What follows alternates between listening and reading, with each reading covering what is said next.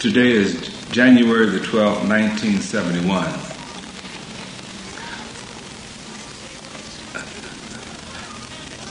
Since September of 1970,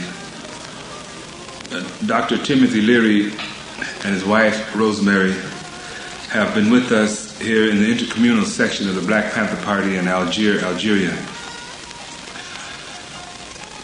During that time, much confusion has been generated, partly because of our own silence on the subject, as to the relationship between the Black Panther Party and Dr. Leary and his wife. I want to take this opportunity to set forth our position on that, and also to make a few observations on the drug culture as a whole inside of the United States, specifically, as it relates to the process of carrying out a revolutionary struggle against the fascist, imperialist empire of the United States of America. A couple of months ago, I was talking to Dr. Leary about how we would deal with his case, how we would integrate him into our operation here, what role he could play, and how he could function, and specifically how he should be projected to the press in terms of his public image. His suggestion was that because of the difference in the psychology of this part of the world, particularly he was referring to Europe, that we had to use terms, concepts, and images that they could relate to. And so he stated that he thought that he should be projected as the Aristotle, or the Socrates, or the Sartre of the American Revolution. And I think that kind of symbolizes or typifies how Dr. Leary has constantly tried to relate to us, that he seems to take himself seriously as the high priest of the revolution, and that he, in some sense, sees himself as sort of a secular god around which the universe is constructed, around which the revolutionary movement inside of the United States revolves.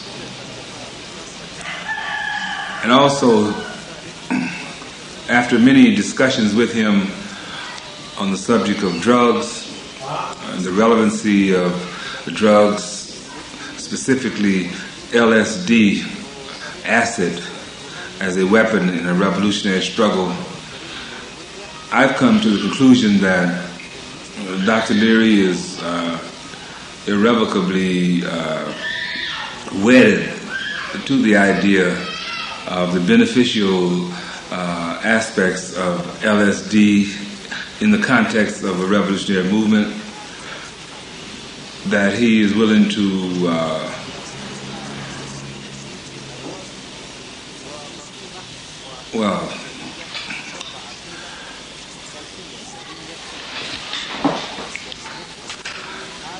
that he would rather die than give up the idea of changing American society by dosing everyone with LSD. Well, this is not a principle or a suggestion that we in the Black Panther Party can in any way endorse, because we think that it's absurd and unrealistic as an approach to carrying out our struggle. Leary seems content to continue advising people to turn on, tune in, and drop out. and that he really means it when he says that freedom means getting high.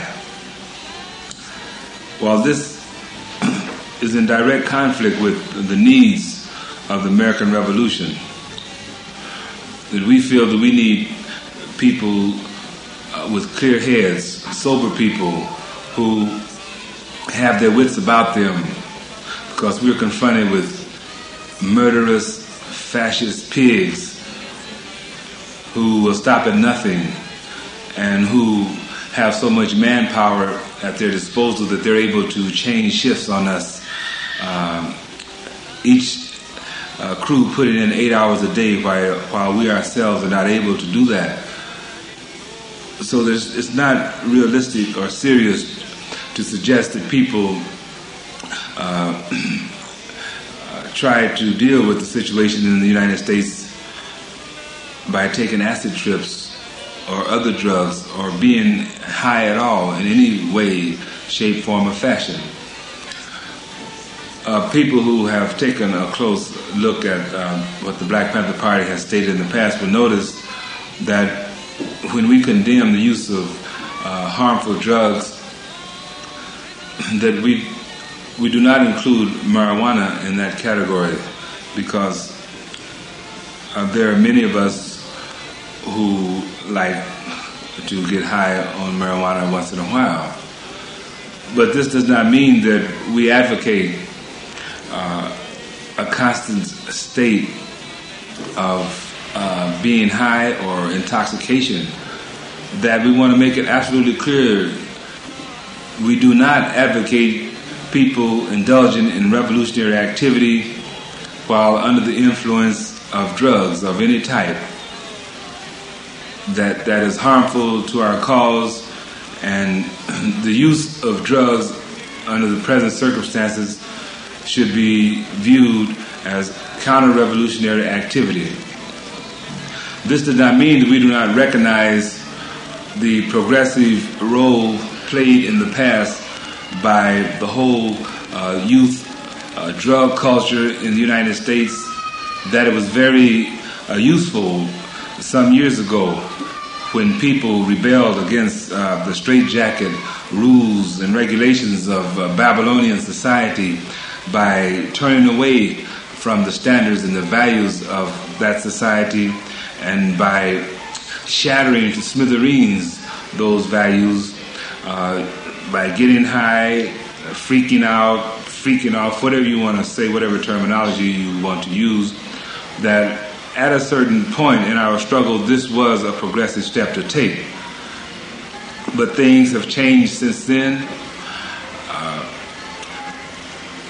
It is no longer useful to our struggle, and it has to be stopped, it has to be dealt with, and we take a dim view of it, and we want nothing to do with it, and we want to see it ended. We want people to gather their wits, to sober up, and to get down to the serious business of destroying the Babylonian Empire.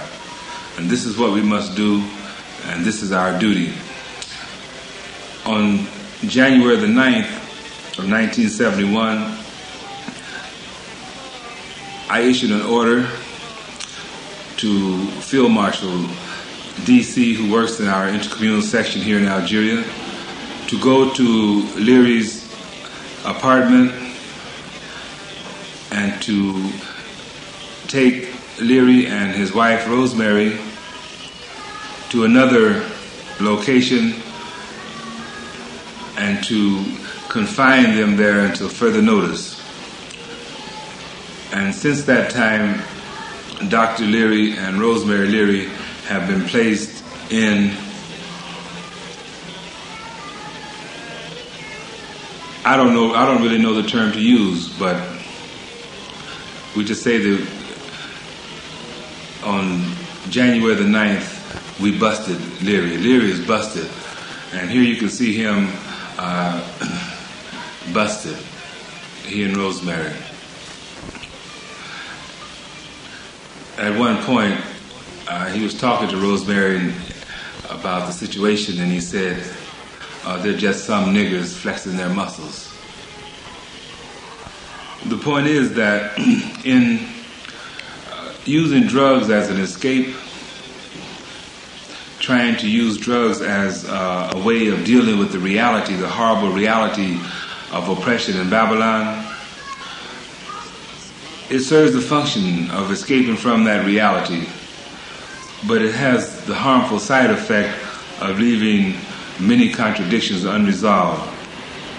And in the case of Leary, I think he symbolizes this for us, and we've had time to very carefully observe Leary's reactions, his behavior, through this very close association we've had with him over these months. And we find that although he's able to make political gestures and political statements, that essentially the man is apolitical, an opportunist, and he has a very deep strain of racism, white racism in him, which comes out in very surprising forms and which he thinks goes undetected. And although I have no pretensions of being a psychologist or psychiatrist, it has become very clear to me that there's something seriously wrong with both Dr. Leary and his wife's brain. And I attribute this to the uncountable number of acid trips that they have taken.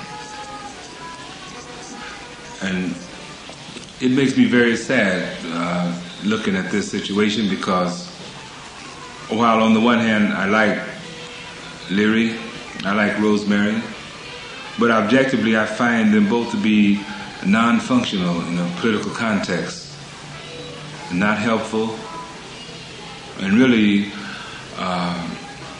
we have grown to look upon them sort of as patients, sort of as responsibilities that we have to take care of.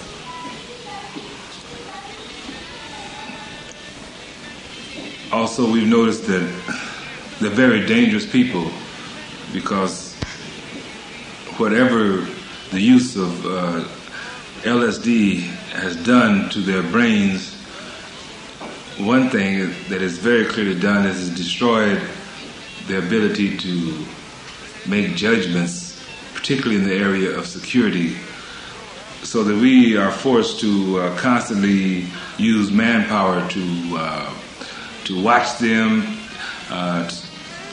We've had to separate them from various enemies that they've gotten themselves involved with. Dr. Leary seems to wither away without an audience. He needs people around him who have a worshipful attitude towards him. He has the need to be seen as the high priest, as the God. And in this part of the world, such gods don't have ready audiences at hand. So the Leary scrapes around for any audience that he can assemble, whether it's an audience of CIA agents masquerading as hippies and tourists, what have you. So that we do not regret for one moment that we took on the case of Timothy Leary. We do not regret having done that. But we're only now beginning to fully realize the heavy burden that we picked up when we did that. And this also we see in terms of our duty to the revolutionary movement in the United States of America, that we must deal with all of the destruction and damage of people that has been generated by the very evil, vicious social system that holds sway in Babylon. But to all those who look to Dr. Leary for inspiration or even leadership, we want to say that your God is dead because his mind has been blown by acid. And we're saying that if you think that by tuning in, turning on, and dropping out, you're improving the situation, that you're changing society, it's very clear that you're doing nothing except destroying your own brains and strengthening the hand of our enemy. Because I think that in this day and time when the enemy no longer needs our labor power, when the enemy has machines to replace men, that they would very much like to have everybody walking around with their minds blown away by acid so that they could continue to run their game down on a mass of robots. I think that the use of LSD as it is manifested in the high priest of LSD, Dr. Leary, brings 1984 with all of its horrible ramifications so much closer. That's not the future that we are fighting and dying for. That's not what it's all about. That's not what we are into.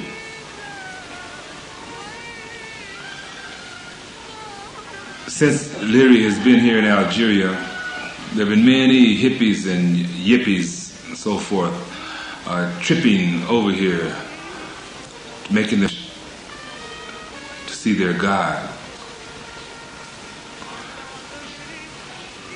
And with them, they bring sacrificial gifts to their God. And we want them to know that it's not acceptable to us here. And you will not receive a warm or happy welcome if you show up here coming out of that bag.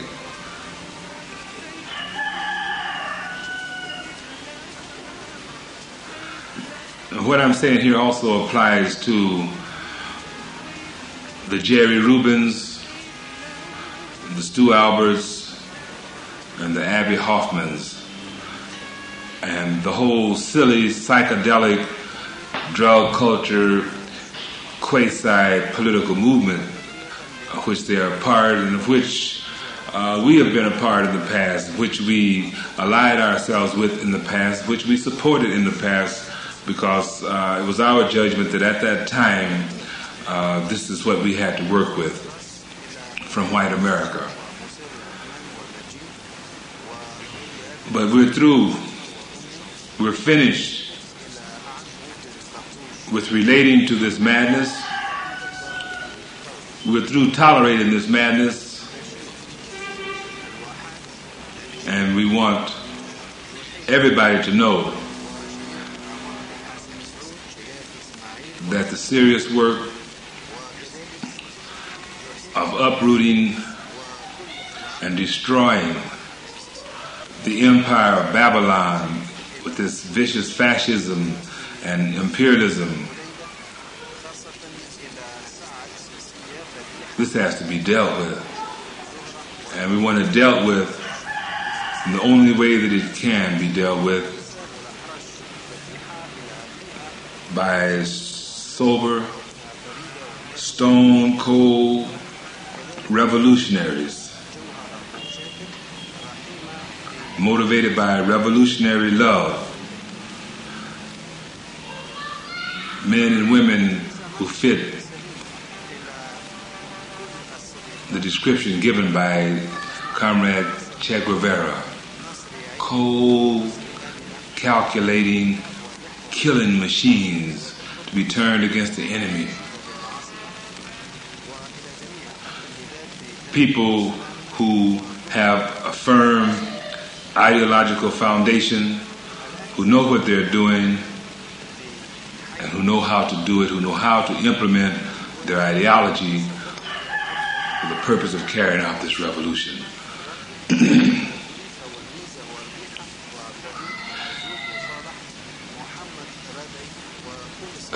Yes, we had to bust Timothy and Rosemary.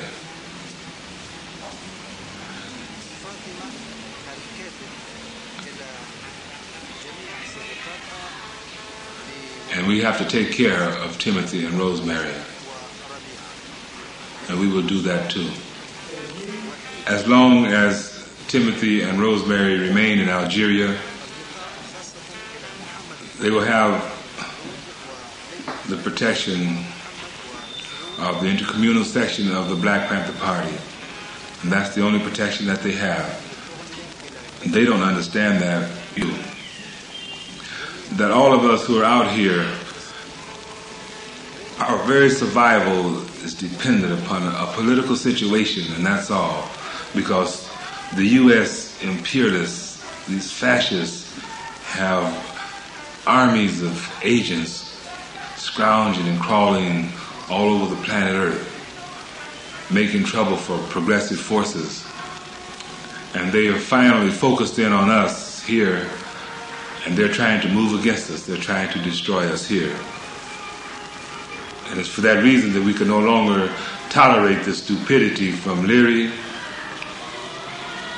And by busting him, we're letting him know that we're serious about that. He sees this as a contradiction. He thinks that a prison is a prison, confinement is confinement. I find it ironical myself, having spent long years in prison myself, not relating to it, not relating to imprisonment or confinement, but yet finding myself in a position where I had to make the decision to bust Timothy Leary. I say this half jokingly because he will be released tomorrow. He will be allowed to go back to his apartment tomorrow. He'll be liberated tomorrow. But this machinery that we have in our hands is revolutionary machinery. And Leary has received a revolutionary bust. He escaped from a reactionary bust in Babylon, came to Algeria, and now he has suffered a revolutionary bust. And that's exactly what it was. The man was busted. We busted him. And it's acceptable to us.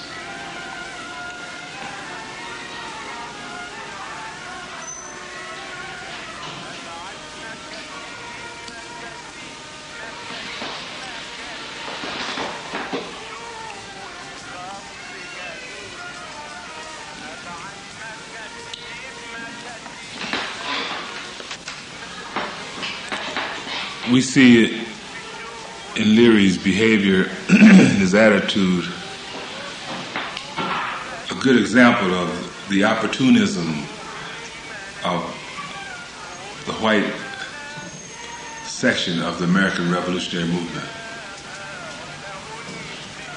Something has to be stopped. We hope that the weathermen will have a chance to see and hear this. And we want to say, right on, brothers and sisters, that we took upon ourselves Timothy and Rosemary at your request in order to demonstrate our love and solidarity for you in our great an undying respect for your beautiful revolutionary work. And we say, keep it up. But we also want to say that we think it is a mistake when you suggest or advise people to acid as a revolutionary weapon. It's not necessary. And we're not speaking out of ignorance, because we know what acid is about. Some of us have taken trips to check it out, and we know what it's about. And if we had